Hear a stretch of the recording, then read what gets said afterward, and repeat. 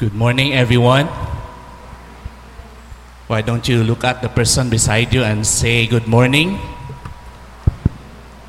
Yeah, it's so good to be here today and just to witness our younger generation leading us in worship. Palakpakan naman natin sila.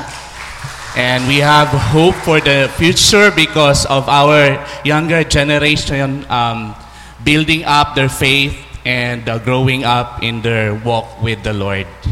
I would like to also thank the pastoral team for inviting me to be here and also for praying for me.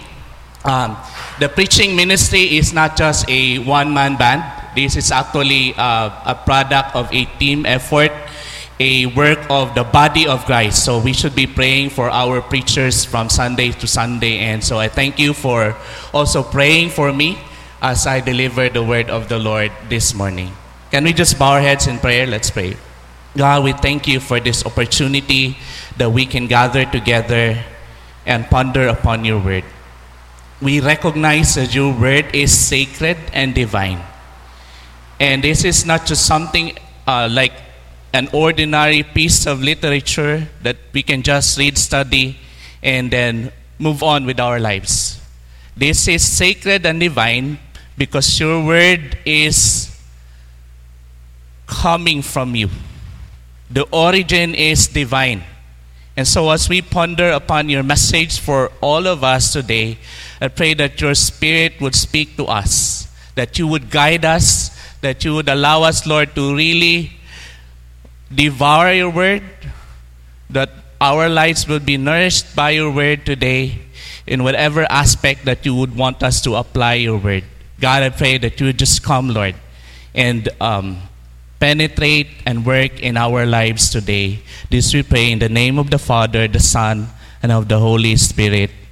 Amen and amen. The title for our message today is Genesis 1, Crossroad Moments. And when we talk about crossroad moments, we are actually talking about transition periods that we have in our lives. And so we will talk about Genesis 1 in view of the crossroad moments that we have. Okay? And today we are actually entering into a new era, what we call the new normal era. And in the crossroad moments, we're transitioning into that. Crossroads are transition periods that we are encountering and we are experiencing as we transition from one particular era to another era. And so we are now welcoming the new normal era. And so when we are transitioning, we are experiencing a lot of pressures because we are doing a lot of adjustments as well. Can you say amen to that if you agree? And now, both our public and private schools, we are busy preparing for the new normal. We are busy preparing for the limited face-to-face teaching, learning modality. Are you excited, parents? Parang hindi ko makita yung excitement ninyo. Are we all excited? Maybe we are a little bit anxious. We are a little bit excited as well of what will happen. We are all busy preparing for this new normal, the limited face-to-face. But here in Ebenezer, the college department, we are actually having our limited but full because we are not so many in our classroom. Whenever we will conduct our face-to-face, it's like also full. But you know, we are transitioning and maybe perhaps your children are already asking new sets of shoes, okay, new sets of bags, new sets of uniform because hindi na magkasya yung noon. That was like 2 years ago and siguro hindi na siya ganun kaganda, hindi na ganun kaputi kung puti yung uniform or hindi na talaga magkasya. Hindi natin alam kung sadya bang lumiit yung damit o lumaki tayo dahil sa pandemic. And so we are busy preparing for this. And DepEd and SHED, they have their plan B. No? If ever, the worst case scenario, if ever the pandemic would shoot up again, we have the what we call hybrid flexible learning.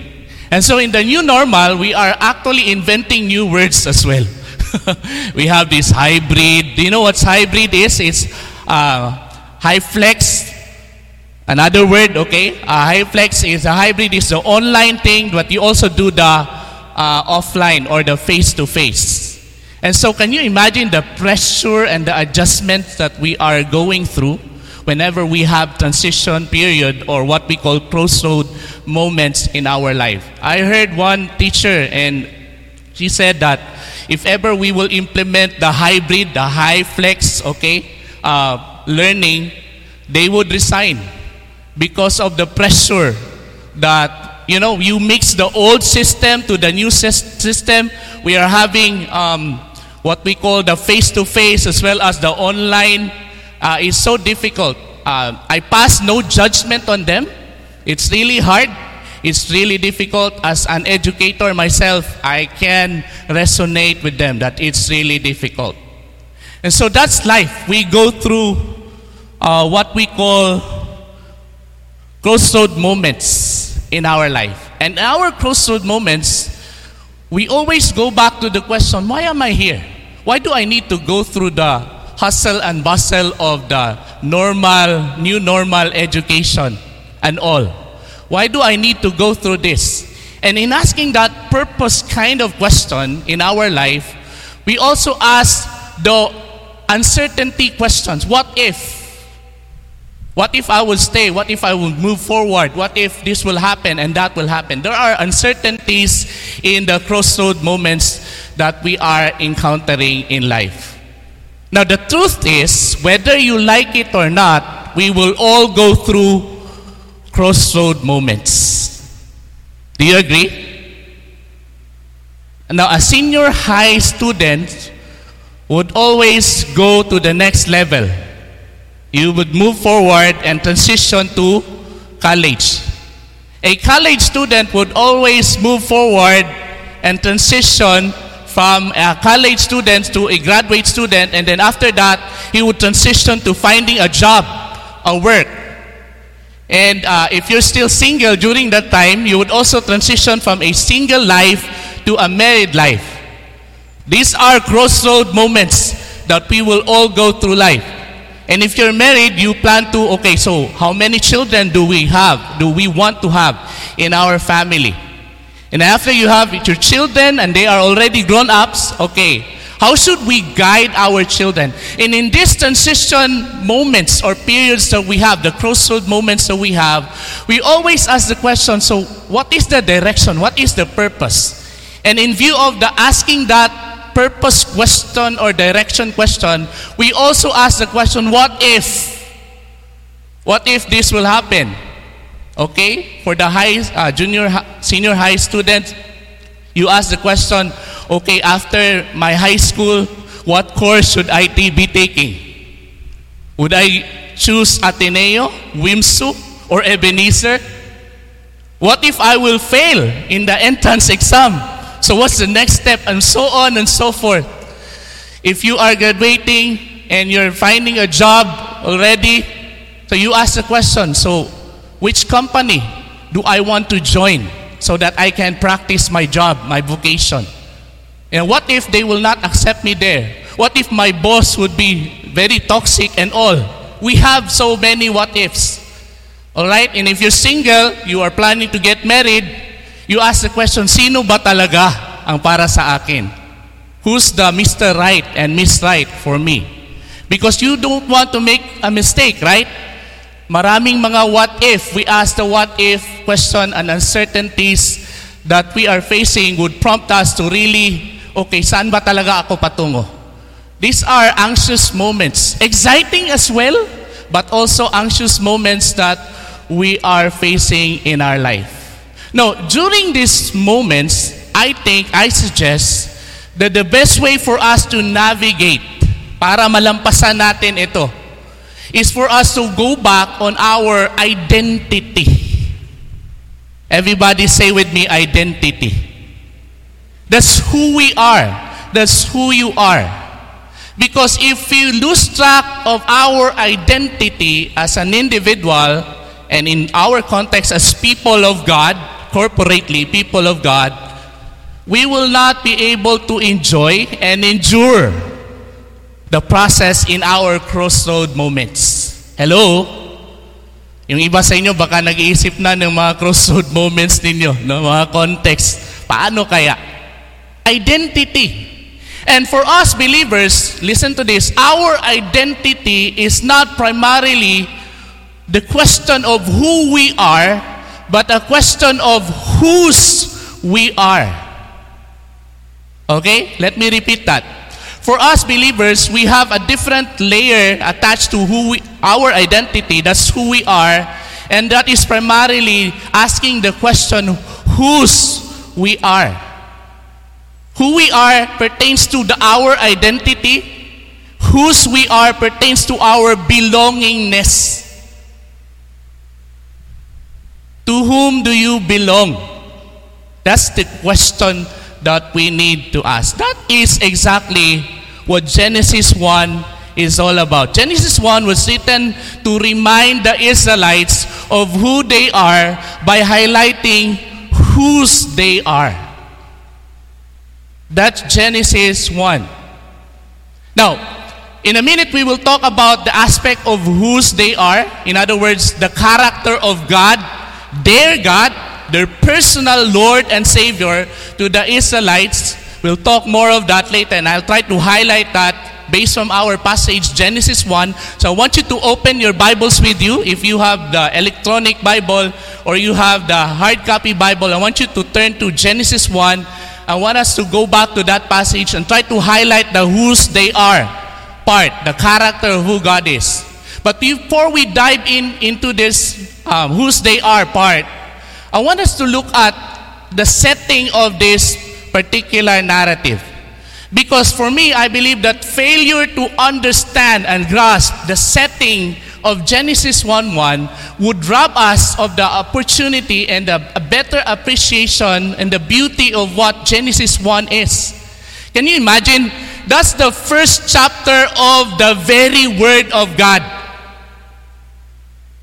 And if you're writing something to someone important, the first stanza or the first paragraph of your composition is the most important thing. And Genesis 1:1 is like that for me. But sometimes we go to Genesis 1:1 and we say, okay, in the beginning God created the heavens and the earth and so on and so forth.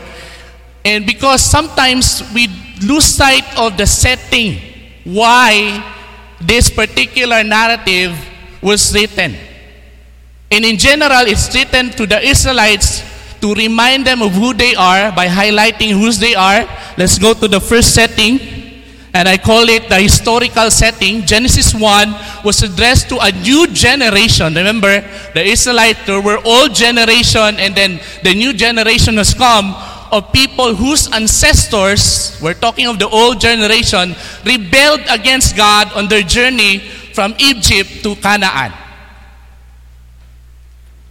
This is addressed to a group of people with a long history of rebellion against the Lord. So that's the context, and it's from Egypt to Canaan. And we have textual passage to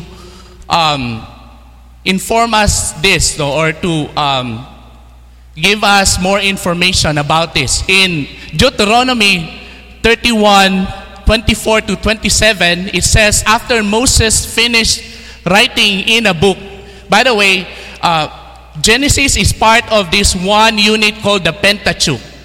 The first 5 books, Genesis, Exodus, Leviticus, Numbers, Deuteronomy, they are traditionally attributed to Moses as the author of all this one unit, okay? So when we say the book of the law, it's actually talking about the Penta, meaning 5, Pentateuch, 5 scrolls or 5 books attributed to Moses. And so we're talking about Genesis 1 as part of the Pentateuch.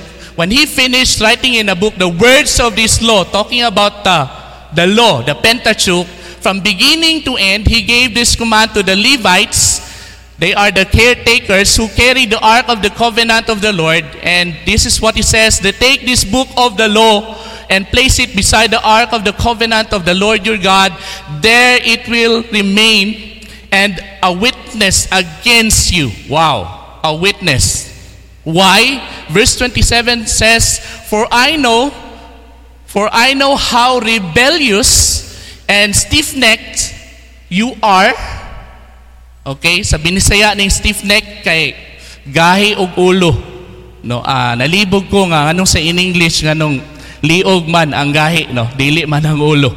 But if you have been rebellious against the Lord while I am still alive and with you, how much more will you rebel after I die? So this is Moses expressing his fatherly heart and concern to his own people. So what is this rebellion all about? Now in Deuteronomy 29, 25 to 26, we can get more information about this rebellion. In verse 25 it says, the answer will be, it is because these people abandoned the covenant.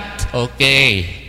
So they have this covenant between God and the Israelites, and they abandoned the covenant of the Lord, the God of their ancestors, the covenant He made with them when He brought them out of Egypt. They went off and worshiped other gods. Okay.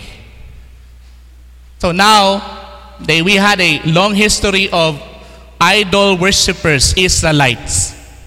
They would rather worship false gods rather than the true God, the only true God, the God of Israel, and bow down to them, gods they did not know and gods He did not give them. That's a historical setting. And so we ask this question. I want you to ponder upon this question.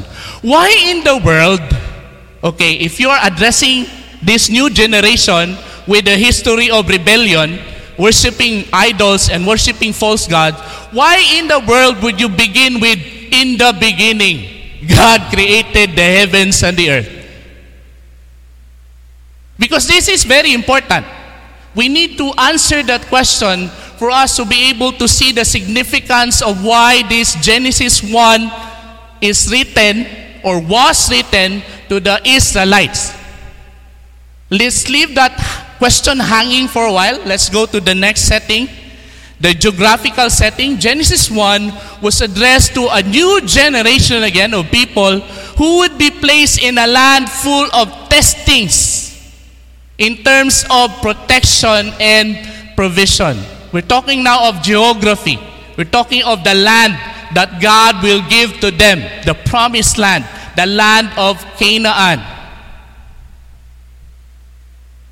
Now, we need to know more about this land. Now, here in Jeremiah 6:22, I think you're familiar with this. You get to hear this once in a while whenever we're talking of the interaction of the Israelites with the other nations. And it says here, this is what the Lord says, look, an army is coming from the land of the north. A great nation is being stirred up from the ends of the earth. Now, what is that phrase, land of the north, and armies coming from the north, or the land of the north, all about? Who are these people, by the way, in the history of Israel? They are the empires who subdued Israel during their time. We're talking about the Assyrian Empire, the Babylonian Empire, and the Persian Empire. All right? And so we have the map there, and we know that these empires, they are not technically from the north. They are at least northeast or east. But whenever they would attack, listen to this, they would conquer another superpower, like for example, Egypt. Whenever Assyria would battle and declare war with Egypt, and they would go to Egypt for battle, they would pass by the Fertile Crescent.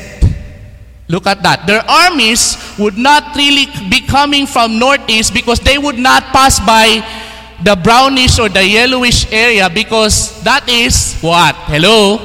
Desert. Their armies would die there. They would not survive, no? When they would arrive, for example, they are like 10,000. When they arrive there at Egypt, it will not be 10,000 anymore. they would die there. Most of the soldiers would die there. So they would pass by the Fertile Crescent, the green area. Okay? And so they would pass by the land of Israel. Whenever Egypt would retaliate and fight back, they would also pass by the... So this is not actually a comfort zone for them. The land of promise was actually a land of faith, that they should practice their faith for them to survive. It's like you are in a super highway where the superpowers of the world are, passing by whenever they would declare war against each other. That's the reality that they would be facing whenever they would, when they would go to the land or to the promised land. Can you imagine? It's like a war zone area. Because when they would pass by, the superpowers, they would not pass by as, pahingi ng tubig, no? Kasi dadaan lang kami, pupunta kami doon sa Egypt. They would ransack everything along the way. That's their strategy before, in order for them to survive the journey and to win the war. So they need God to protect them every day. And that's the reason why when we read the history of the Israel, the prophets, we see them there, that God assuring them of protection whenever they have faith in the Lord. Even though these superpowers would come, they would not be routed or defeated in battle. That's one thing. There's another phrase that at some point is not that clear to all of us, or to most of us perhaps. As I have promised to bring you, this is God saying out of Egypt in Exodus 3:17, out of your misery in Egypt into the land of the Canaanites, and all the ites here, okay? Hittites, Amorites, Perizzites, Hivites, the Jebusites, a land flowing with milk and honey. Everybody say, a land flowing with milk and honey. Go. What particular image do we have in mind when we say a land flowing with milk and honey? It's a phrase for productivity, right? It's a productive land. And I would say amen to that. But sometimes we have a different understanding of a productive land, because we live in a tropical land. Hello? But their land is not the same with our kind of productive land. Yes, it's flowing with milk because there are cows there that would produce milk. Honey, because there are many bees there, okay, producing honey. But not rain. There is scarcity of water supply, especially during their time. Maybe not today, because the Israelites, they are great scientists and inventors, and they have created a lot of things already for their survival in our generation, but not during their time. Okay, the scarcity of water. Look at that. Okay, so the brownish and the yellowish part are dry land, and it's mostly half. The pinkish part, that is where the source of water is located. Look at that. They are so dependent on rain for water supply during this time. Yes, it's a land of productivity, agree, but not in the way that we imagine it to be, like a tropical land.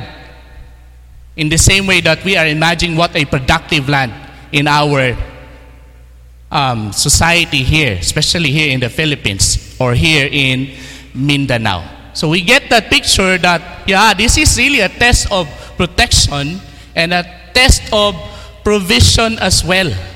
And so we ask the question again, the lingering question we have. Why in the world would you write Genesis 1:1 to a group of people, okay, who would be facing this challenge in their life? So it's really important. The details of Genesis 1:1 would point to answering the question of the setting that we are raising here. The third setting is the cultural setting. Genesis 1 was addressed to a generation of people who left a land saturated with pagan mythology to a land also saturated with pagan mythology. Egypt, they have so many gods. Canaan, they have so many gods as well. And if they are not careful, their hearts would be led astray. The culture of the land would really overcome and overpower them. And the culture of the land would allow them to abandon, or encourage them to abandon the Lord, their God. Let's try to look at their gods. Okay? Egyptian gods. For example, Anubis, Hathor, and Heket. Anubis is the god of the underworld for the Egyptians. And look at his head. It's an image of a jackal or a dog. Now try to imagine Genesis 1:1, okay? And relate that to this passage. And then we have Hathor, the god of love, with the headdress of a sun. Okay? A dog is a created being. Jackal, in the image of a created being. A sun is also a created being in the image of the sun, a created, heavenly bodies rather. And then we have Heket. He is the god of procreation or fertility for the Egyptians, with the head of a frog. Again, another animal, a created being. And these are gods. The people would seek after these idols in order to ask for something like fertility, love, and then maybe guidance from the god of the underworld. And then we have from the Canaanites gods, we have El, Atirat, and then Baal. El is the supreme god of the Canaanites. Example lang yan, no? Hindi lang yan sila lahat. So, sobrang dami nila. 3 examples will do. Atirat is the mother of all gods, the consort of El. And then we have Baal, the god of fertility. Now we get to understand, okay, that's the reason why Baal is so famous to the Israelites. Because they're struggling with fertility and productivity in the land as well, because of the scarcity of water and rain. Now we get the idea that, okay, and that's the reason why they are seeking after Baal, especially when we read the Old Testament. And so this is the summary of the setting. A new generation of Israelites faced a crossroad moment when they entered Canaan, a place where their faith will be tested. In other words, their loyalty, their faith to the only true God, whether they would worship and seek after the one true God or they would go to the other gods. Their faith would be transferred to the false gods, and their assurance would be shaken. Remember the geographical setting, okay? They are placed in a war zone area, a super highway where the superpowers would just, go there whenever they would attack and go to battle. And their sense of purpose would be blurred because of the cultural influences of the land. That is the setting, and that is the reason why Genesis 1 was written to these people. And so there is a need for them to remember their identity. And their identity should be linked and tethered to their Master and Lord. It's more of whose they are than who they are. And now we will be talking about the whose they are. In Genesis 1:1, it says, in the beginning, God created the heavens and the earth. The whose they are, the character of God is that He is the creator God. There's no one who created the things of this world other than God. It's only God who created everything. And the word in Hebrew there is bara, to create. But in context of Genesis 1, bara is to create something out of nothing. And in Latin, they have a famous phrase for this. It's creatio ex nihilo. Created out of nothing. It's only God who can do that. And the rest are created things and created beings.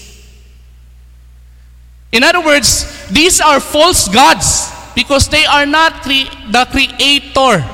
There's only one creator who created everything, and you should not seek after these gods because they are in the image of created beings, dog, frog, sun, and so on and so forth. And then he says he created the heavens and the earth. It's everything. Everything on the heavens and everything in the earth and in between. God is the sole creator of everything. They need to be reminded of this. Why? Because God has told them to conquer the land of Canaan. God has given them the land already. And if the owner and the source as the creator would tell you that that is yours, what would you do? He is the owner, He is the creator, and He is the source. If He would tell you that that piece of land is yours, then that is yours. Even though you will be facing superpowers of the empires during their time. There's authority there to give them the land. That's like, okay, if I own that car, forgive me, okay, who's the owner of that car? If I own that car and I have the title, and if I would choose to give that to you, then that's yours because I'm the owner. I'm the source. It's something like that. And they need to understand that He is the creator of everything. And if He is the creator of everything, and if God has given them this piece of land, hindi naman ganun kalaki yung Canaan compared to the land of the world, the whole world.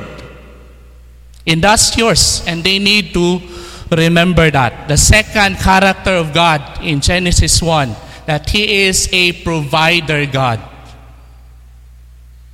Genesis 1:3 says, and God said, let there be light, and there was light. And the phrase, and God said in Hebrew, vayomer, is repeated 7 times in the whole chapter 1 of Genesis. And then after God said, there's also a phrase, let there be. The verb in Hebrew is amar. It means to speak, but in context of Genesis 1, it's to speak something into existence. We have brilliant engineers and inventors, right? And they can create a lot of wonderful things. But when they create these things, they would use pre-existing material and they would use tools to create. Or should we say invent something. To invent something out of something. But it's only God who can speak something into existence. That's the power and the authority of God. Let there be light, and there was light. Forgive me sa sound, baka wala namang sound sa panahon na yun. Okay? Basta mayroong light. Let there be light, and it was so. That's how powerful their God is. And not only that, in verse 29, it says, let there be seed-bearing plant for you to eat. And God said it was so, and it happened. In other words, God did not just create with His mere words, He also provided for them with His words. In other words, we can trust God for His words. That whenever He would say something, it is true and trustworthy. That we can depend on it. Remember, when they were about to enter the land of promise, they were given the copy of the law or the words of God that they should obey. The question is, would they submit to the law as in they would take that as the word of God, or would they rather rebel and obey their own will.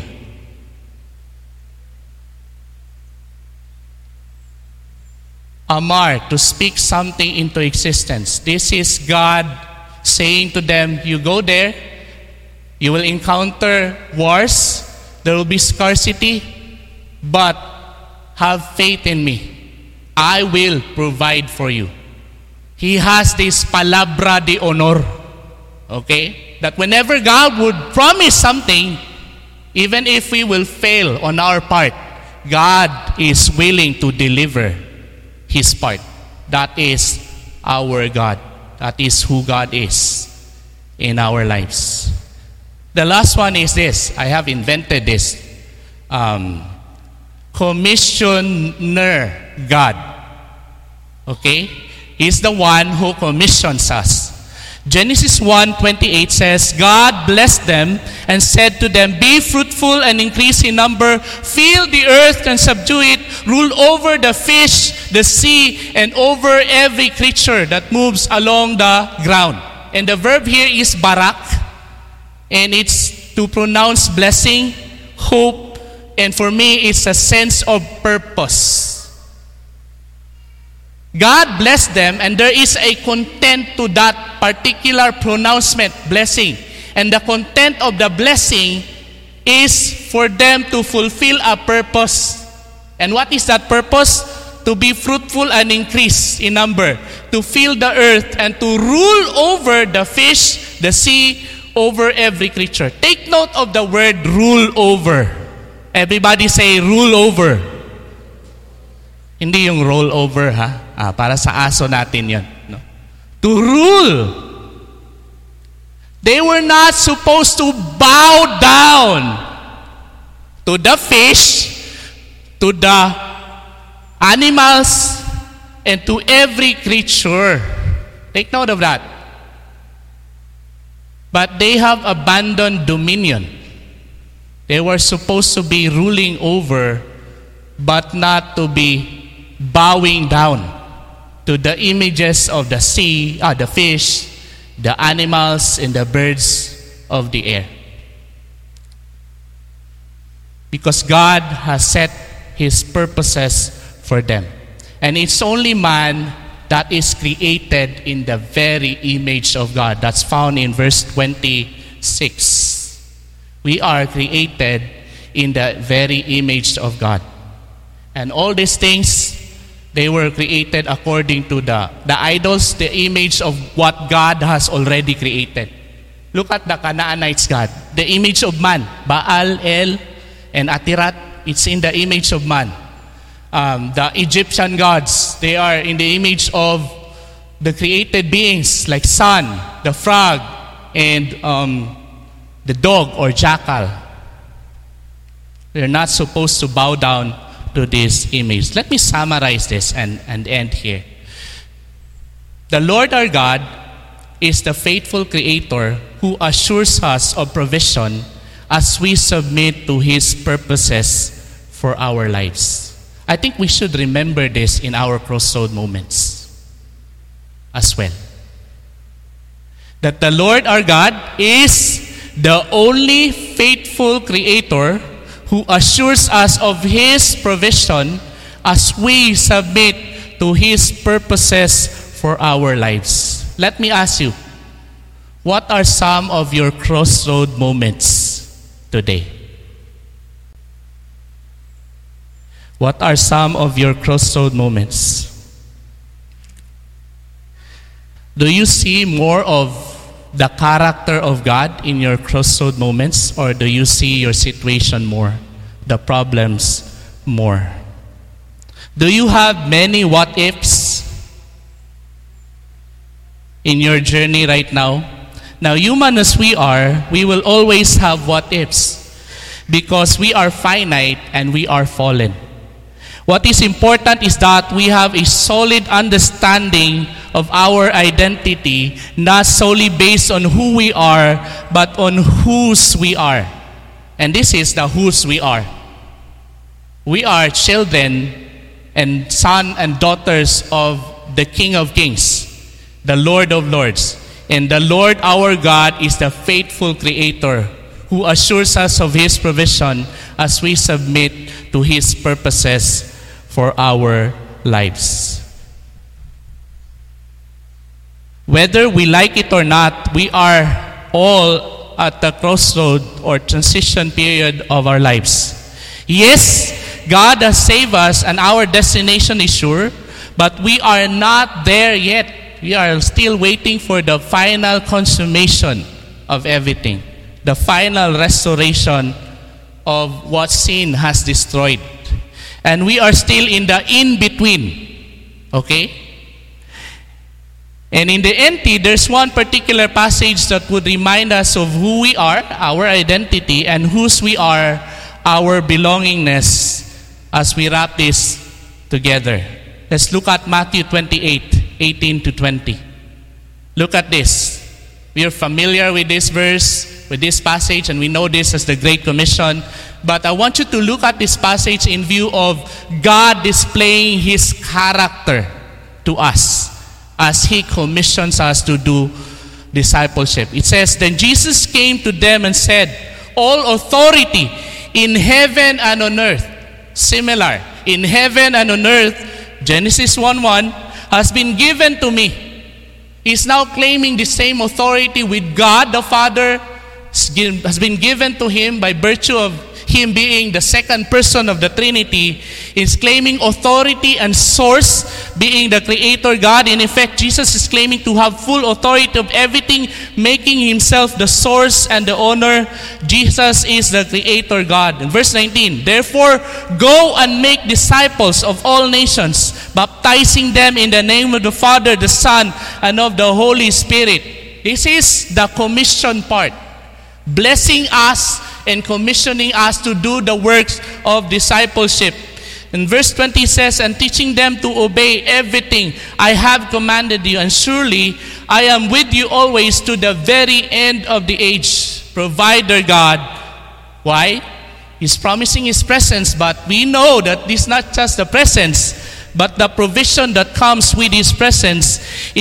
Remember Moses, he pleaded with the Lord, "If your presence doesn't go with us, then we will not leave this place." Why? Because only in the presence of the Lord that they get to experience provision of their daily needs and protection from their enemies. That's the reality.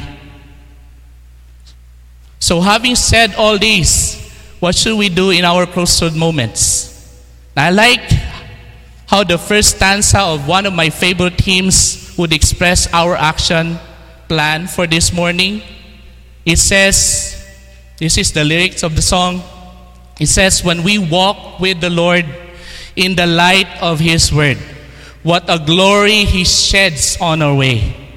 While we do His good will, He abides with us still, and with all who will trust and obey." Trust and obey, for there is no other way to be happy in Jesus but to trust and obey. Now I would like to add that to be truly happy in this life is to have true faith, solid assurance, and a sense of purpose. To have faith, to have a solid assurance, and to have a sense of purpose. These are the very things that we need in our crossroad moments. We can only have these things if we have a solid understanding of who we are, our identity, in light of whose we are, our belongingness. Can we just bow our heads for a moment of prayer as we commit this time before the Lord? Our God and Heavenly Father, we thank You for this time. Thank You for allowing us, Lord, to ponder upon Your word. And thank You for demonstrating who You are, for revealing who You are right there in Genesis chapter 1. You are our Creator God, You are our Provider God, and You are our Commissioner God. That's who You are. And we need to live this life according to that reality. And we thank you because we know that it's not by our own effort that we can do this. We thank you because we have the gift of the Holy Spirit guiding us every day in our crossroad moments to live by faith and to honor you for who you are. Thank you for revealing yourself, and thank you for using the scripture to reveal who you are in our lives. We give you praise, glory, and honor in the name of the Father, the Son, and of the Holy Spirit. Amen and amen.